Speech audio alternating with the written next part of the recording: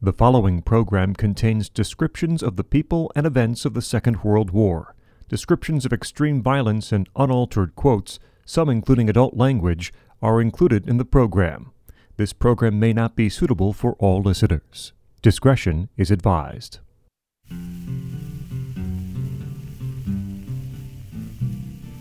I don't want to set the world on fire. Welcome to Episode 6 of LeMay's Inferno here on Radio Free Hillsdale, 101.7 FM. I'm your host, Carter McNish. This is a 7-part documentary series covering the final months of World War II in the Pacific Theater. Previously, we covered General Curtis LeMay's intensifying bombing campaign against Japan, the strangling of the Japanese Empire by American submarines, the plans for the invasion of Japan, and the Potsdam Conference and Declaration. With the invasion of Japan only 3 months away, the U.S. military, desperate to avoid such an operation, has one last trick up its sleeve. Today we cover their final gambit, an unholy trinity of explosions that would change the world forever. I just want to be the one you love, and with your admission that you feel the same.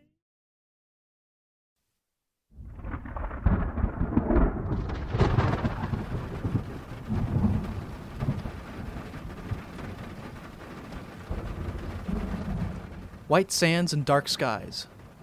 Brown, dehydrated shrubs cover the loose soil, absorbing as much of the rare falling rain as they can. In the early morning darkness, the stars are not visible, only the vague shapes of storm clouds passing overhead.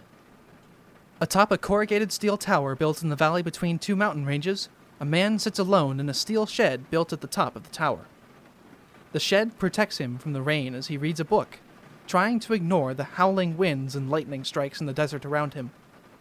With every clap of thunder, he freezes, knowing that he is inside the only lightning conductor for miles in every direction, and knowing that the thing next to him is activated with similar amounts of electricity.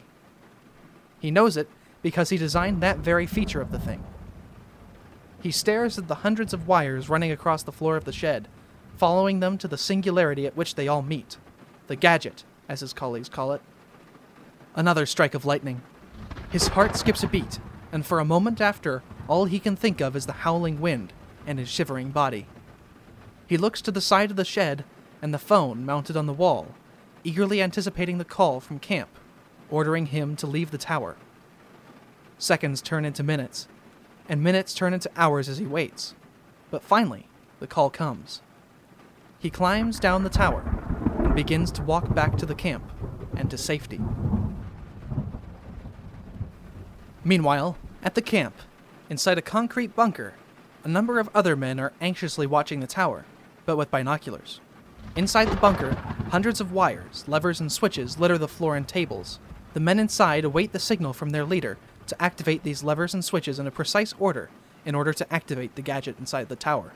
All of these men had devoted years of their lives to the study and creation of the gadget. No one wanted to be the one to destroy their hard work now, on the eve of their greatest triumph.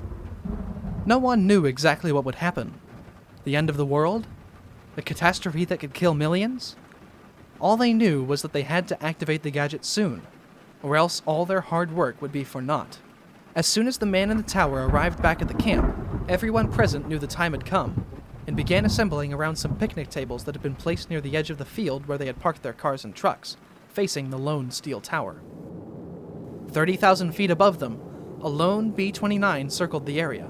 It had been sent there to observe the test, but its crew were not hopeful that they would get a good view, as the dense clouds below prevented them from seeing the ground.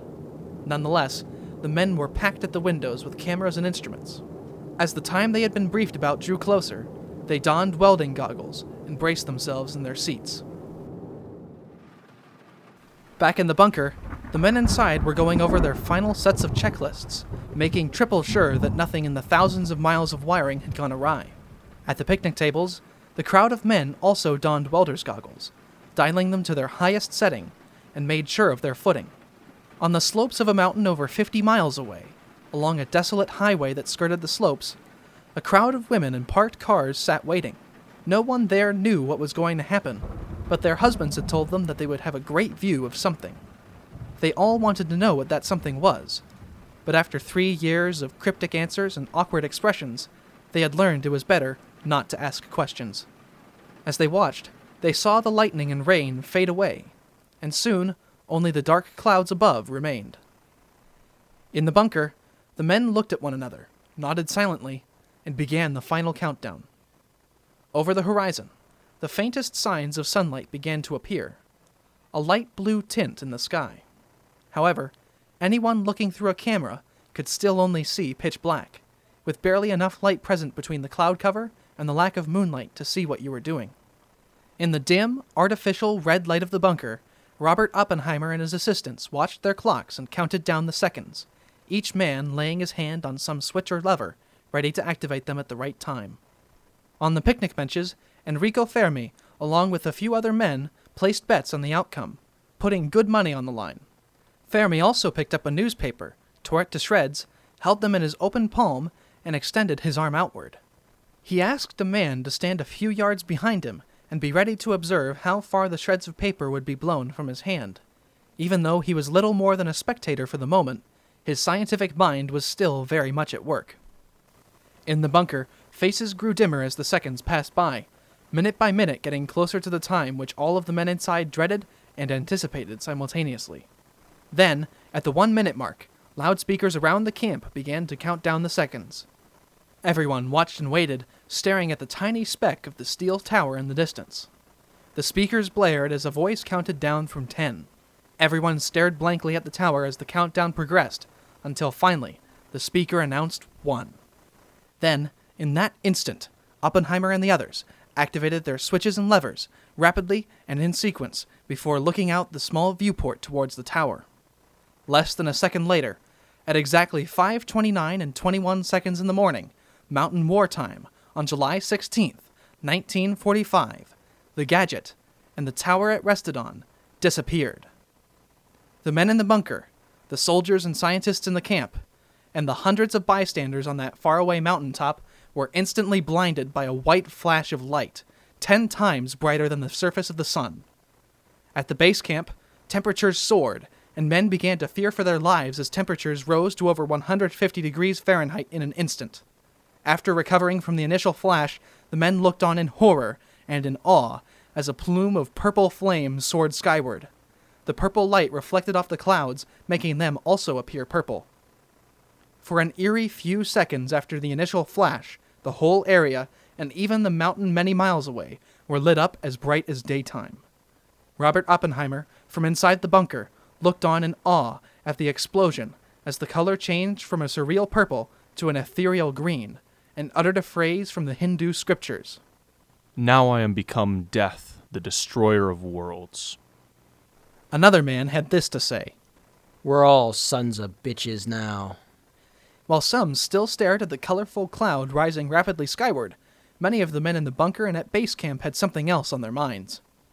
It had only been a few seconds since the explosion began, and they had yet to hear the sound of the explosion. They didn't need to wait long, however, as they saw a wave of air traveling at hundreds of miles per hour across the desert, distorting their view of the sand and brush below.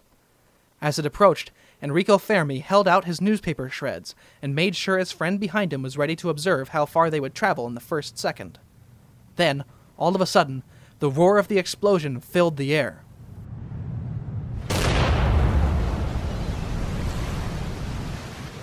Before Fermi could even let go, he was knocked off his feet by the blast of air, the shreds of paper flying from his hand and back toward his friend. Fermi regained his balance, ran over to his friend, and asked him to show him how far the shreds had traveled in the first second, but he could hear nothing, not even his own voice, over the sound of the explosion. Fermi grabbed the shreds himself, and pushing back against the roaring winds, walked over to the picnic tables and sat down. His friend ran over and asked what on earth he was doing. Fermi responded that he was measuring the yield of the bomb, before turning to a notebook and pen he had laid down. After making a few calculations, he turned to the group and exclaimed that the bomb had detonated with a force of more than 10,000 tons of TNT. Everyone cheered before turning back to look at the cloud of fire and smoke.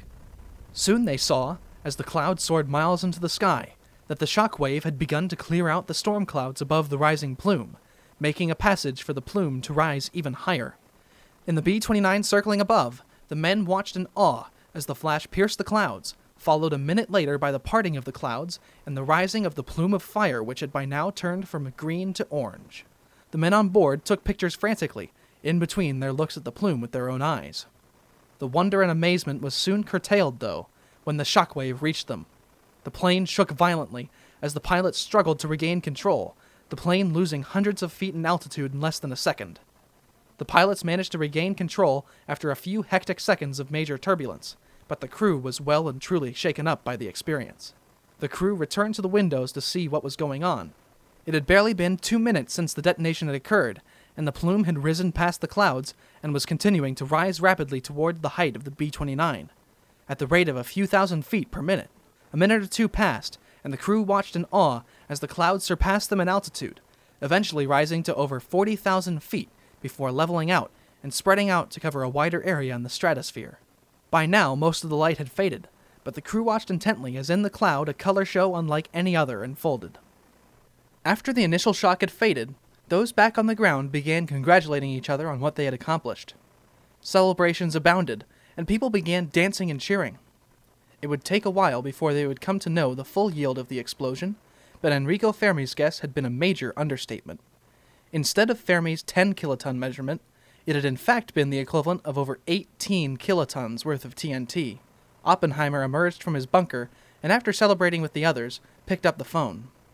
In Washington, D.C., General Leslie Groves, head of the Manhattan Project and architect of the Pentagon, picked up the phone on the other end. A few minutes later, after yelling at Oppenheimer for calling him late, Groves sets down the phone, relieved. The scientists out in Alamogordo, New Mexico, had done it. They had successfully built and tested the world's first atomic bomb. Meanwhile, in San Francisco Harbor, the USS Indianapolis waits for orders. Made ready for sail, her captain waits only for a phone call to leave. In his cabin, welded to the floor, is a mysterious metal box with a secret cargo contained within. The captain knows not what it is. All he knows is that he must transport it to Tinian, along with the contents of a number of crates stored in the Indianapolis's hold, held under armed guard. As the sun peaks over the horizon, the phone rings, and the captain answers. A few minutes later, the Indianapolis casts off and sails under the Golden Gate Bridge and out into the vast Pacific. She sails unescorted and off the record so as to avoid being tracked by Japanese intelligence. The only people who know her destination are her captain, a select few officers on Tinian, and General Groves, supervisor of the Manhattan Project back in Washington. The Indianapolis sails alone and at close to top speed so as to reach Tinian as soon as possible. She is also under orders to maintain strict radio silence, so as not to give Japanese intelligence officers any information on her whereabouts or mission. Having left San Francisco on the 19th of July, she arrived at Honolulu in Hawaii for a midway stop in 72.5 hours, setting the record time for that journey in the process, averaging a speed of 29 knots. After picking up some supplies, she set out for Tinian, arriving there a week later on July 26th. Special groups of Army personnel with armed escorts met USS Indianapolis at the dock and unloaded her precious cargo. The metal box welded to the captain's stateroom floor was removed and taken, with the other crates, to a special compound which had been recently constructed to the north of North Field on Tinian, directly across from runway Able.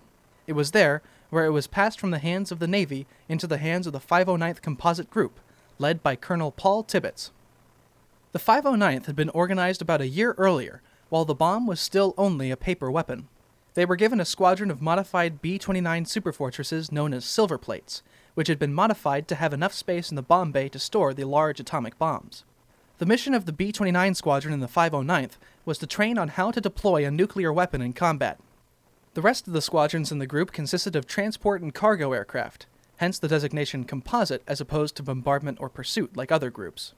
This was done so that the 509th could be entirely self-sufficient with regard to supplies, in order to minimize contact with other organizations as much as possible to maintain secrecy.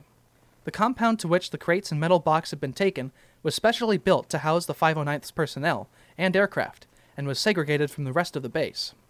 As a bonus to it being built later than most of the facilities on the island, the entire facility was equipped with air conditioners, a rare luxury in the Marianas. The 509th had trained for months at Wendover Army Air Base in Utah on how to deploy atomic weapons. Incidentally, Wendover is also where Curtis LeMay began his meteoric rise through the ranks, as it was there where he trained his first bomb group before deploying to England in 1943. The 509th used a special tactic for their attacks, designed by a group of engineers working on the bomb in order to ensure the safety of the crews from the bombs they would be unleashing on the enemy.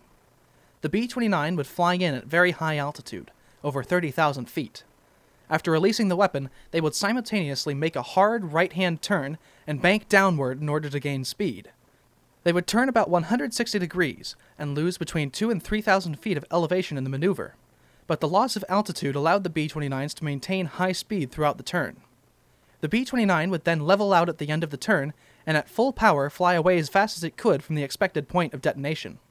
With the bomb falling from around 30,000 feet, it would take approximately 45 seconds for the bomb to reach its detonation altitude of 1,850 feet, a small margin for error. If the pilot could not perform this maneuver exactly as planned and in as little time as possible, the plane could very well be taken down by the shockwave of the blast. The maneuver, however, was difficult for even a nimble two-engine bomber to perform, let alone the largest plane in Army service at the time. The B-29 was many things, but maneuverable was not one of them. It would take the most skilled bomber pilots in the Army to perform such a difficult feat of flying.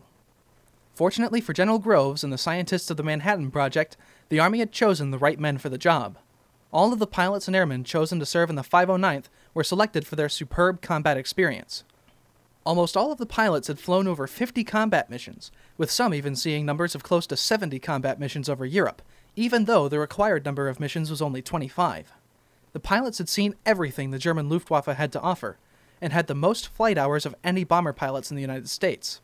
On top of all that, as they trained at Wendover, they added hundreds more hours of flight time in the modified Silverplate B-29s to their logbooks, making them some of the most experienced B-29 pilots in the Air Force, even more so than some of the men based in the Marianas flying combat missions over Japan. By the time they received the USS Indianapolis's top-secret cargo, these men had even flown practice missions with dummy bombs over Japan, and the potentially life-saving aerial maneuver was as familiar to them as the multiplication table. When the crates and metal box from the USS Indianapolis arrived at the 509th's compound, they were taken to a concrete building equipped with blast doors, which had no windows and only a few electric lights to illuminate the interior. It was in this facility in which the contents of the crates, bomb components, and of the metal box, 2 uranium cores, were unpacked and assembled into an atomic bomb. The bomb was nicknamed Little Boy because of its thin design, originally having been given the name Thin Man by its creator. As soon as this was completed a few days later, LeMay, Groves, President Truman, and the 509th's leader Paul Tibbets were informed. The bomb was ready. The only question left to these men now was when and how to use it. While the bomb was being assembled and the top brass of the military and government were debating over how to use them, the USS Indianapolis departed Tinian, bound for Guam. She arrived there the next day, and some of her crew were discharged from the ship's company, as they had completed their tours of duty. After these losses were replaced with new recruits from the U.S., Indianapolis departed Guam bound for the island of Leyte in the Philippines. Officially, she had never actually visited the Marianas, and she was still sailing without escort and under strict radio silence. Only a few officers on Leyte were aware of her pending arrival, the rest being forbidden to know because of the need for continued secrecy. Until Indianapolis arrived at Leyte, the Navy needed to make it appear like she had never existed. After departing Guam on July 28th, Indianapolis entered the Philippine Sea steaming at full speed, heading directly for Leyte. She sailed for 2 days with no incident, but then, early in the morning on July 30th, disaster struck. At 12:15 a.m., 2 Type 95 Long Lance torpedoes, fired from the Japanese submarine I-58, struck the ship. One detonated directly on the bow, the other detonating amidships, both on Indianapolis's starboard side. The ship had been taking all measures deemed necessary by U.S. doctrine to avoid submarine attack, but the captain of the I-58 had made a very lucky shot. The torpedo that struck the bow blew the entire bow plate off, opening the front of the ship to the ocean. With the ship sailing at full speed, water began to be rapidly funneled through the opening and into the ship, the speed increasing the rate of flooding. Indianapolis's captain, Charles B. McVeigh, attempted to slow the flooding by ordering the ship into full reverse, but the phone lines had been cut by the second torpedo's strike amidships, and so the men in the engine room increased speed instead, as was standard practice for submarine attacks. Instead of helping, this action by the boiler room crew doomed the ship, causing the Indianapolis to swallow even more water into her interior compartments. The ship soon began to list heavily to starboard, and her captain, realizing Indianapolis's dire situation, ordered the crew to abandon ship. Indianapolis began to sink rapidly, the list increasing by the second. With few lifeboats and only a couple dozen life rafts, the crew was mostly forced to jump overboard with little more than their life vests, if they even had time in the rapidly flooding ship to grab those. 12 minutes after the first torpedo struck, it was all over, the ship having capsized and sunk by the bow, taking 300 of her 1,195 crew with her. The remaining 895 were either clinging to lifeboats and life rafts or treading water in the cold waters of the Central Pacific. As the sun dawned, the number of survivors had shrunk even more, with many of the men without life jackets having already exhausted their strength and drowned. The rest, including Captain McVeigh, who had been thrown overboard by explosions during the sinking, clung to life rafts as their life vests had started to become ineffective. As the hot July day wore on, thousands of sea creatures began to arrive on the scene, as they often do when a ship goes down. Among this assortment of creatures from the deep were hundreds of sharks. After the fish had sorted through all the flotsam that had risen to the surface after the sinking, the hungry sharks began looking for other sources of food, and the struggling survivors of Indianapolis's crew were the perfect hunting ground. As the crew of the Indianapolis awaited rescue, they could only hope was coming, as there had been little time to send a distress signal during the sinking. Sharks picked off the survivors one by one. Men clinging to the rafts looked on in the water below them, and to their horror saw dozens of sharks circling below, looking for their next meal. Men watched as they saw their friends, some being right next to them, being dragged down into the deep by the sharks. For 3 days, the crew hoped and prayed for deliverance, as slowly, through malnutrition, killer sharks, and exhaustion, more and more crewmen joined their 300 other comrades in the deep. Finally, on August 2nd, a Navy PBY Catalina flying boat spotted the survivors and began the rescue. The first few men were rescued by this craft, then more and more as additional PBYs and other rescue craft arrived on the scene. A few brave souls volunteered to be the last to be rescued, choosing to brave the shark-infested waters for longer to spare the lives of their fellow crewmen. By the next morning, all of the remaining men had been rescued, Captain McVeigh, acting in accordance with maritime tradition, being the last to be rescued. In total, only 316 of the 1,195 crew of USS Indianapolis survived the sinking, almost 600 of them being killed by the sharks. It was the deadliest single sinking in U.S. Navy history, and the deadliest known shark attack ever to occur. Captain McVeigh, although innocent, would be tried and convicted of negligence of duty, and used as a scapegoat for the disaster. He would later commit suicide because of the torrent of angry letters from bereaved family members he received, blaming him for their sons' deaths. He would be posthumously pardoned by President Clinton. Meanwhile, in the halls of power of the U.S. military, the debate on the bombs had shifted from if to use the bomb to how to use the bomb. It was the consensus of the military high command that if they possessed such a weapon, it would be a disservice to the American people not to use it in an effort to save the lives of their countrymen in the military. One of the only high-ranking officials that argued not to use the bomb was Curtis LeMay himself, as he argued that his firebombing campaign was already achieving similar results, and that it would not be worth leaking knowledge to this weapon to the Russians. He had no moral qualms about using the bombs, only strategic concerns. LeMay did not know, but his concerns were too little too late, as even the day after the Trinity test, Stalin had been informed by spies he had placed in the Manhattan Project team that the U.S. had successfully tested an atomic bomb. President Truman was provided with a plethora of theories as to how to best use the bomb. One idea that circulated was to demonstrate the power of the bomb by dropping it on an uninhabited island within sight of the Japanese coastline. This was rejected as a waste of money, and on the grounds that the Japanese were not likely to surrender should the bomb be used in this way. Another option floated by Washington officials was to drop it on a tactical target, such as a large military force or base. This too was rejected because it lacked the desired effect of demoralizing the population and precipitating a surrender. What the U.S. and Allies wanted was nothing but complete and unconditional surrender, and only a huge shock to the Japanese public could perhaps convince Japan's leaders that continuing the war was futile. It was decided then that a compromise would be used instead. The bomb would be dropped in a Japanese city, but one of great military importance. This would both cause great shock among the Japanese population and render useless a strategic military target. Truman was given a list of targets and chose the city of Hiroshima as the first target of the atomic weapons. Hiroshima and the adjacent city of Kure housed Japan's largest naval base, and it was one of the few cities that had not yet been attacked by LeMay during the firebombing campaign. In fact, LeMay had been ordered not to bomb Hiroshima, Nagasaki, and a few other cities in order to leave them as targets for the atom bombs. LeMay was also ordered not to bomb the historic city of Kyoto, but this was done because Henry Stimson, American Secretary of War, had previously visited the city in peacetime, which used to be the imperial capital, and ordered it preserved so as not to completely destroy Japanese culture and history. With Hiroshima chosen as the target, and the necessary authorizations given by President Truman, it was now down to Paul Tibbets and the 509th Composite Group on Tinian to conduct the mission, the name of Tibbets' mother soon to become a household name. The date for the mission to Hiroshima was set for the morning of August 6, 1945. 6 aircraft were chosen to take part in the mission.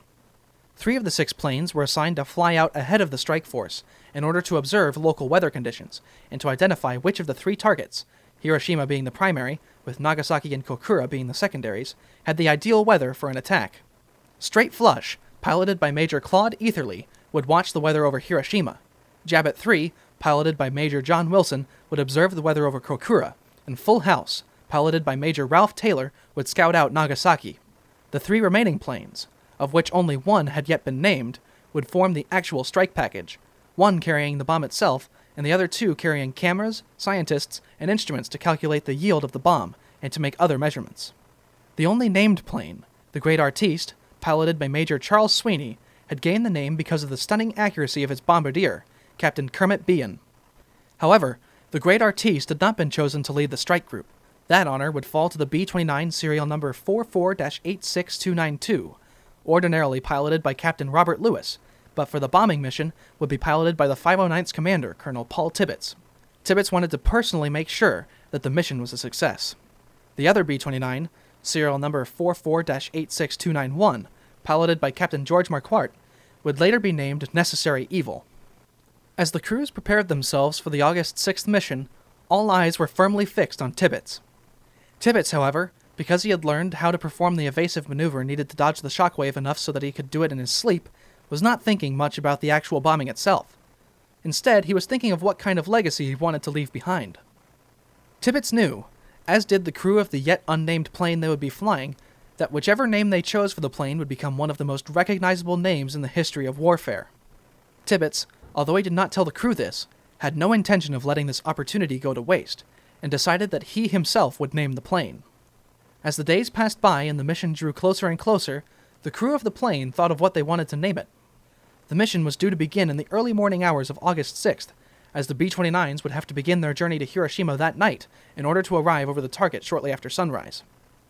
As the morning of August 6th began, the crew of the plane had finally decided on a name and proceeded to their aircraft in the midnight darkness in order to paint it on the fuselage.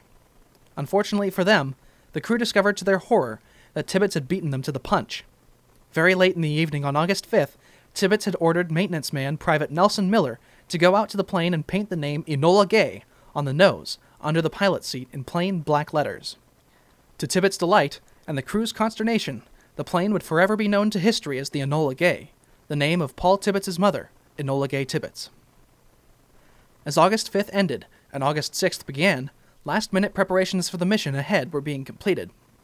At around midnight, the 3 B-29s chosen as weather scouts took off and began their overnight journeys to the Empire, so that they would arrive over the 3 selected targets a couple hours before the strike force.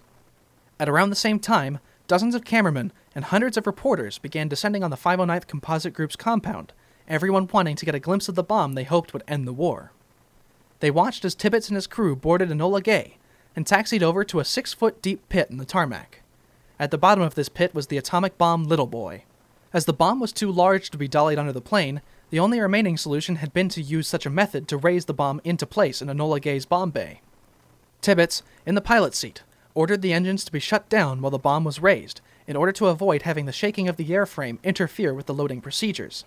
This also allowed the cameraman to get a very close view of the whole process. The crew of Enola Gay for this historic mission are as follows. Colonel Paul Tibbets was the pilot and aircraft commander. Captain Robert Lewis, Enola Gay's regularly assigned aircraft commander, was the co-pilot. Major Thomas Fearby was the all-important bombardier. Captain Theodore Dutch Van Kirk was the navigator. Captain William Deke Parsons, U.S. Navy, was the weaponeer and mission commander. He was the only Navy man on board any of the planes, and he was the man responsible for arming the bomb. He had the authority to make the final call on any aspect of the mission. First Lieutenant Jacob Besser was the radar countermeasures operator. Second Lieutenant Morris R. Jepson was the assistant weaponeer. Staff Sergeant Robert Bob Caron was the tail gunner. He had been given a movie camera, as he would have the best view of the detonation. Staff Sergeant Wyatt E. Dusenberry was the flight engineer, in charge of Enola Gay's engines and fuel supplies. Sergeant Joe S. Stiberick was the radar operator. Sergeant Robert H. Schumerd was the assistant flight engineer, and finally, Private First Class Richard Nelson was the VHF radio operator. While all the men on board knew that they would be deploying an entirely new and very powerful bomb, only Paul Tibbets and Deke Parsons, the weaponeer, knew that it was an atomic bomb they would be using. After Little Boy had been loaded into the bomb bay, Tibbets walked back toward the bomb bay and began an important discussion with Parsons. The topic? Whether or not to arm the bomb on the ground before takeoff or in the air afterward. If they were to arm the bomb in flight, Parsons would have to enter the bomb bay and, without any handholds other than the radioactive bomb, perform the complex arming procedure. If they armed the bomb on the ground, though, avoiding this danger, should Enola Gay crash on takeoff, which was not unlikely because of the extreme weight she was carrying, she would crash with an armed nuclear weapon, which would likely set the bomb off, vaporizing Enola Gay and destroying almost all of the facilities on Tinian. It was decided after a few tense moments that Parsons would arm the bomb in flight. Should he lose his balance while arming the bomb and fall into the bomb bay, the closed bomb bay doors would not be able to support his weight, and he would fall thousands of feet to his death. Wearing a parachute was not an option because of the confines of the bomb bay. Parsons would be putting his life very much on the line, but he chose to arm the bomb in the air anyway, rather than risk catastrophe. After the bomb was loaded and the decision to arm it in flight reached, Tibbets returned to the cockpit, stuck his head out the window, and waved to the reporters for their pictures. He then ordered Flight Engineer Dusenberry to power up the engines. Enola Gay taxied from the bomb loading pit to runway Able on Tinian's north field, the runway illuminated by dozens of floodlights so that the reporters could get plenty of good photos of the historic takeoff. Her accompanying B-29's Great Artiste and soon-to-be Necessary Evil filed in alongside her on runways Bravo and Charlie. Enola Gay would take off first, followed in rapid succession by the remaining two. Tibbets parked Enola Gay at the end of the runway, engaged all of the brakes, and ordered Dusenberry to give her full throttle. Tibbets waited for the engines to spool up to maximum power before disengaging the brakes. Enola Gay, weighing well over the recommended takeoff weight for a B-29, began lumbering down runway Able, slowly gathering speed. The plane tumbled down the runway, bouncing and bumping, as the crew anxiously waited for the plane to loose the shackles of the ground. With only a few hundred feet to go before the runway ended and the ocean began, Enola Gay lurched upward and into the sky, the bumping and shaking stopping, giving way to the smooth rush of the warm August air. In the darkness, she was joined by Great Artiste and the as-yet unnamed Necessary Evil. The three of them turned north, toward Hiroshima. The three bombers proceeded individually toward their assigned rally point of Iwo Jima. They would rally there, as they could not safely do so in the dark over Tinian, and by the time they would reach Iwo, the first rays of sunshine would illuminate the pre-dawn sky enough to make slotting into formation possible. Enola Gay reached her temporary cruising altitude a few minutes after takeoff, and Tibbets, finding a calm patch of air, gave weaponeer Deke Parsons the signal to arm the bomb. Parsons opened up the pressure hatch leading to the bomb bay, and, one foot after the other, then ducking under with his head, entered the bomb bay through the 2-foot-tall entrance. Finding his balance on the 6-inch-wide platform on the bomb bay side of the door, he reached over in the dark and found the 6 plugs that he would need to arm the bomb. One by one, he put 3 red and 3 green arming plugs in their corresponding spots. As he did so, the plane shook because of the power of the engines and wobbled because of the air currents. After a couple minutes, which felt like hours, Parsons had successfully armed the bomb. He gingerly stepped back through the hatch and into the cockpit area, covered in sweat. The Navy man had done his job. Now it was time for the Army to do theirs. Enola Gay continued on her course towards Iwo Jima, arriving over the island at 5:55 a.m. Enola Gay, Great Artiste, and Necessary Evil rendezvoused over the island, and were soon on their way toward Japan. As they approached the Japanese coastline, Richard Nelson listened on the radio, making sure he didn't miss any transmissions from the scout planes. And around 7 a.m., Nelson picked up a transmission from Straight Flush, the B-29 assigned to scout the weather over Hiroshima. Straight Flush had arrived there just a few minutes prior. Nelson decoded the message. Cloud cover less than 3/10 at all altitudes. Advice: bomb primary.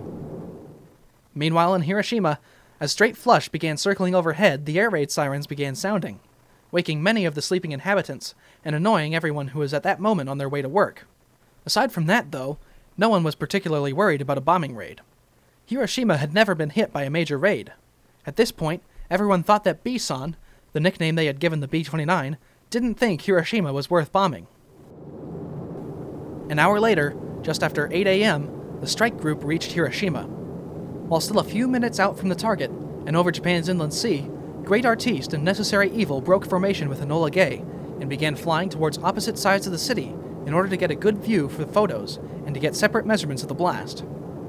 Enola Gay, meanwhile, slowed down to allow the other planes to get in position, but remained on her course, heading directly for the city center of Hiroshima. Hiroshima lies in the delta of the Ota River, where it splits into many subsidiary streams that each flow separately into Japan's inland sea. The city is spread out across the many islands created by the delta, the city center approximately located at one of the spots where the Ota splits in the delta. At this point, there is a unique bridge, unlike any other in Hiroshima. It was shaped like a T, one side leading to the island on the west bank, another leading to the island on the east bank, and the last connecting the main part of the bridge with the island to the south that creates the split.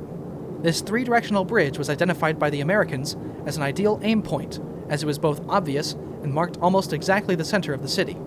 Hiroshima was also surrounded by a semicircular chain of hills and mountains created by the Ota River Valley.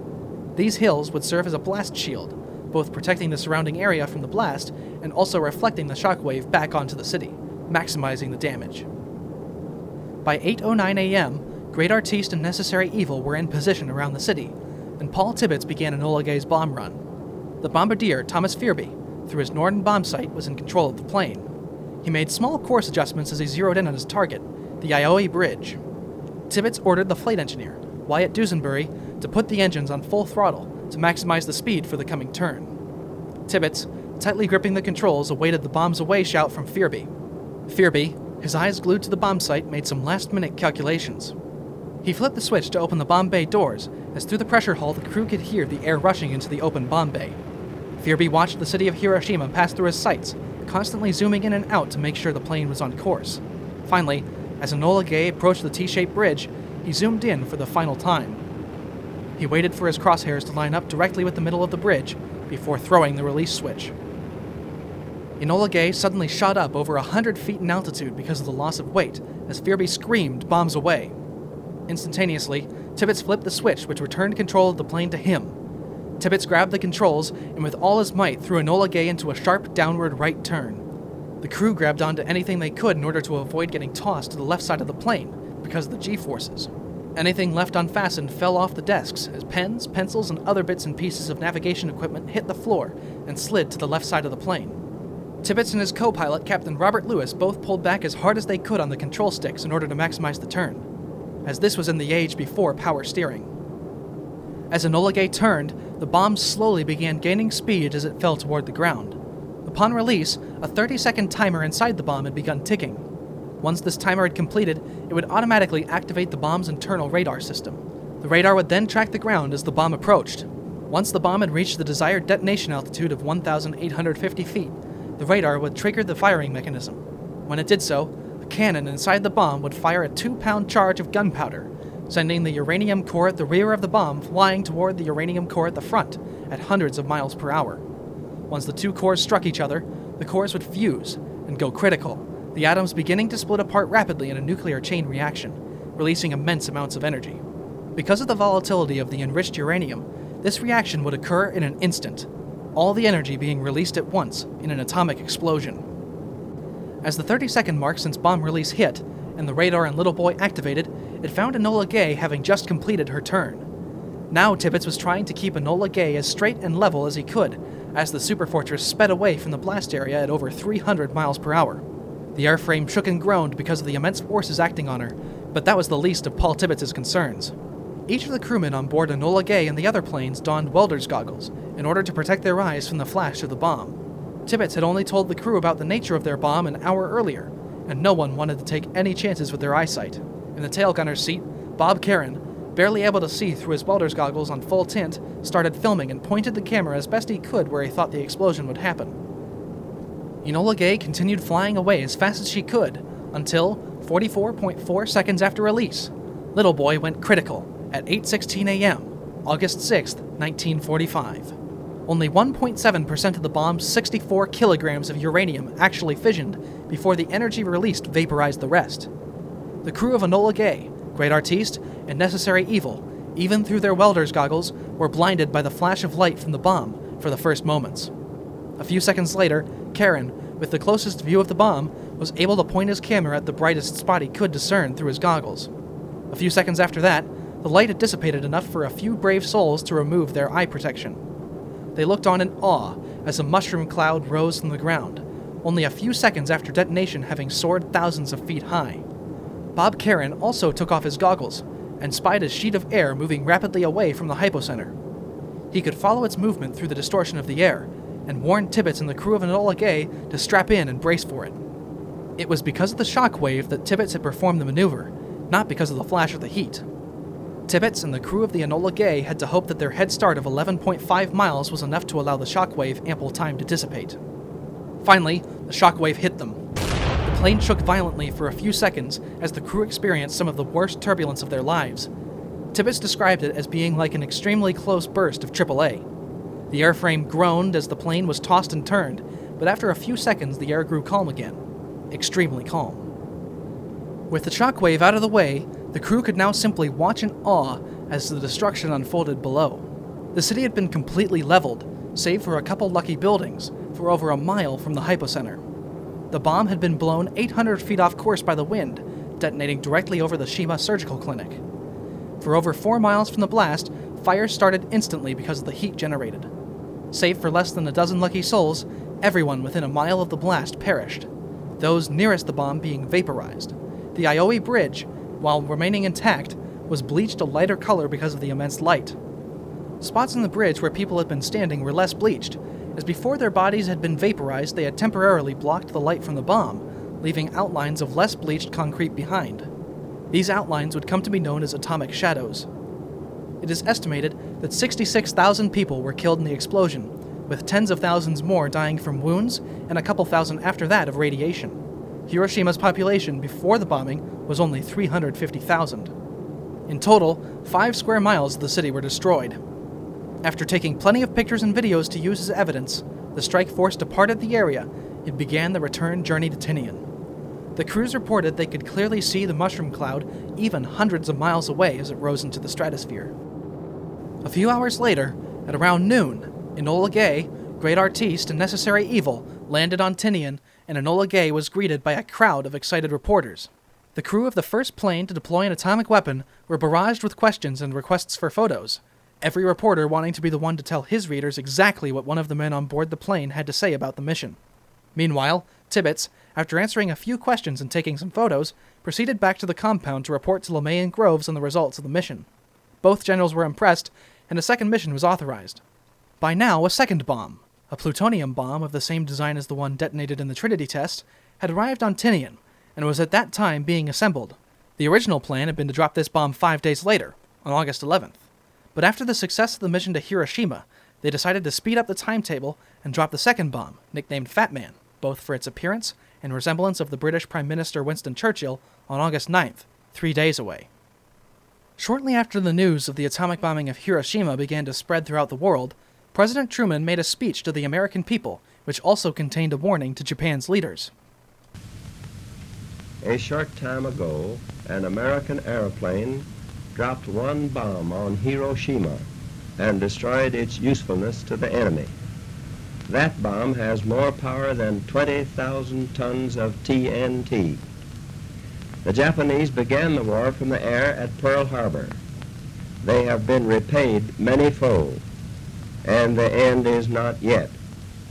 With this bomb, we have now added a new and revolutionary increase in destruction to supplement the growing power of our armed forces. In their present form, these bombs are now in production, and even more powerful forms are in development.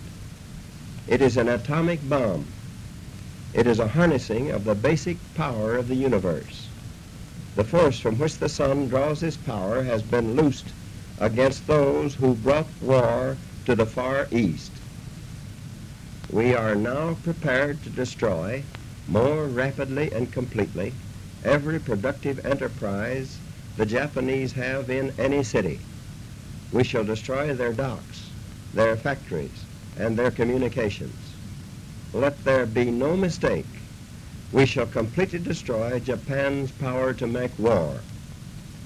it was to spare the Japanese people from utter destruction that the ultimatum of July the 26th was issued at Potsdam. Their leaders promptly rejected that ultimatum. If they do not now accept our terms, they may expect a rain of ruin from the air, the like of which has never been seen on this earth. Behind this air attack will follow sea and land forces in such numbers and power as they have not yet seen, and with the fighting skill of which they are already well aware. If Japan did not surrender soon, it would once again face the fury of an atomic weapon. For the second mission, Tippett selected the B-29 named Boxcar to carry the bomb. He assigned Major Robert Sweeney and the crew from the Great Artiste to man the plane. The Great Artiste himself, Captain Kermit Behan, would be the bombardier for the mission, the nickname having come from his reputation for accuracy. Accompanying Boxcar as part of the strike force would be the B-29's The Great Artiste, flown by the crew that normally flew Boxcar, led by Captain Frederick Bach, and the B-29 Big Stink, piloted by Major James Hopkins. The target for the second mission was the city of Kokura, which sat astride the Shimonoseki Strait, Japan's busiest waterway, and was one of Japan's major ports. Like the first mission, 2 B-29s would fly out ahead of the strike group in order to scout the weather. Enola Gay, piloted by Captain George Marquardt, would scout out Kokura, the primary target, and Lagan Dragon, piloted by Captain Charles McKnight, would scout out Nagasaki, the secondary target. August 7th and 8th passed by with no word from the Japanese authorities about any possible surrender. So early on the morning of August 9th, Boxcar, with Major Sweeney at the controls, loaded up with fuel and the bomb.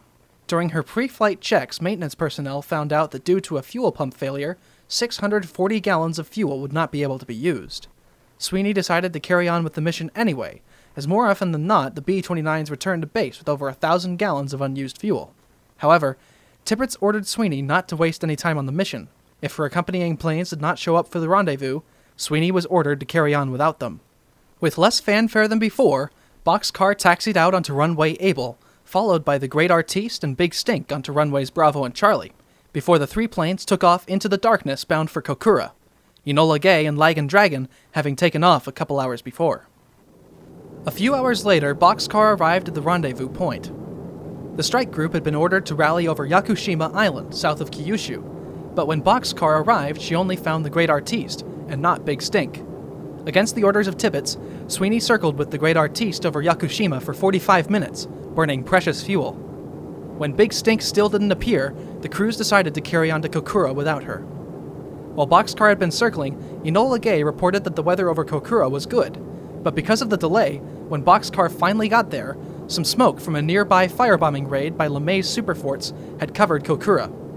Sweeney maneuvered Boxcar into 3 bombing runs, but because they had been ordered not to drop if they couldn't visually confirm the target, all 3 of the runs were aborted due to the cloud cover. At this point, Sweeney and the crew had to make a decision. They were running critically low on fuel. If they did not turn back now, they would not be able to land on Tinian, but if they did abort, they would risk landing with an armed nuclear weapon. Dropping the bomb by radar was not an option. After much deliberation, Sweeney decided to divert to the secondary target, Nagasaki, drop the bomb there, and make an emergency landing on Okinawa, which was now in American hands. Kokura had been spared the wrath of Fat Man. Half an hour of flying later, Boxcar and the Great Artiste arrived over Nagasaki, where, to their dismay, they found yet more cloud cover. Sweeney lined Boxcar up for another bomb run, but Kermit Behan, the bombardier, couldn't find a gap in the clouds big enough to slot his bomb into. By now, the fuel situation was so desperate that Sweeney and the crew decided to bomb by radar, against the orders of their commanders. Sweeney lined Boxcar up for a second time on a bomb run over Nagasaki. Behan, still hoping to find a spot to put his bomb in between the clouds, continued to make calculations while the radar bomb site operator prepared to drop the bomb. It looked as though orders were going to have to be disobeyed, until Behan spotted a gap in the cloud cover just big enough to identify the target. While the gap was not over the intended hypocenter, Sweeney and the crew agreed that they should bomb visually if they could, and Bombardier Kermit Behan once again had control of the plane. He lined up his shot, placed his crosshairs in the middle of the gap, and sent the bomb hurtling earthward. Sweeney jammed the controls into the right-hand downward turn that he had practiced as the crew braced for the shockwave. 44 seconds later, Fat Man detonated over Nagasaki. The hypocenter was directly over the Catholic Urakami Cathedral, that neighborhood of Nagasaki being one of the largest Christian communities in Japan. At the time of the detonation, the church was in the middle of a service. Everyone inside was killed.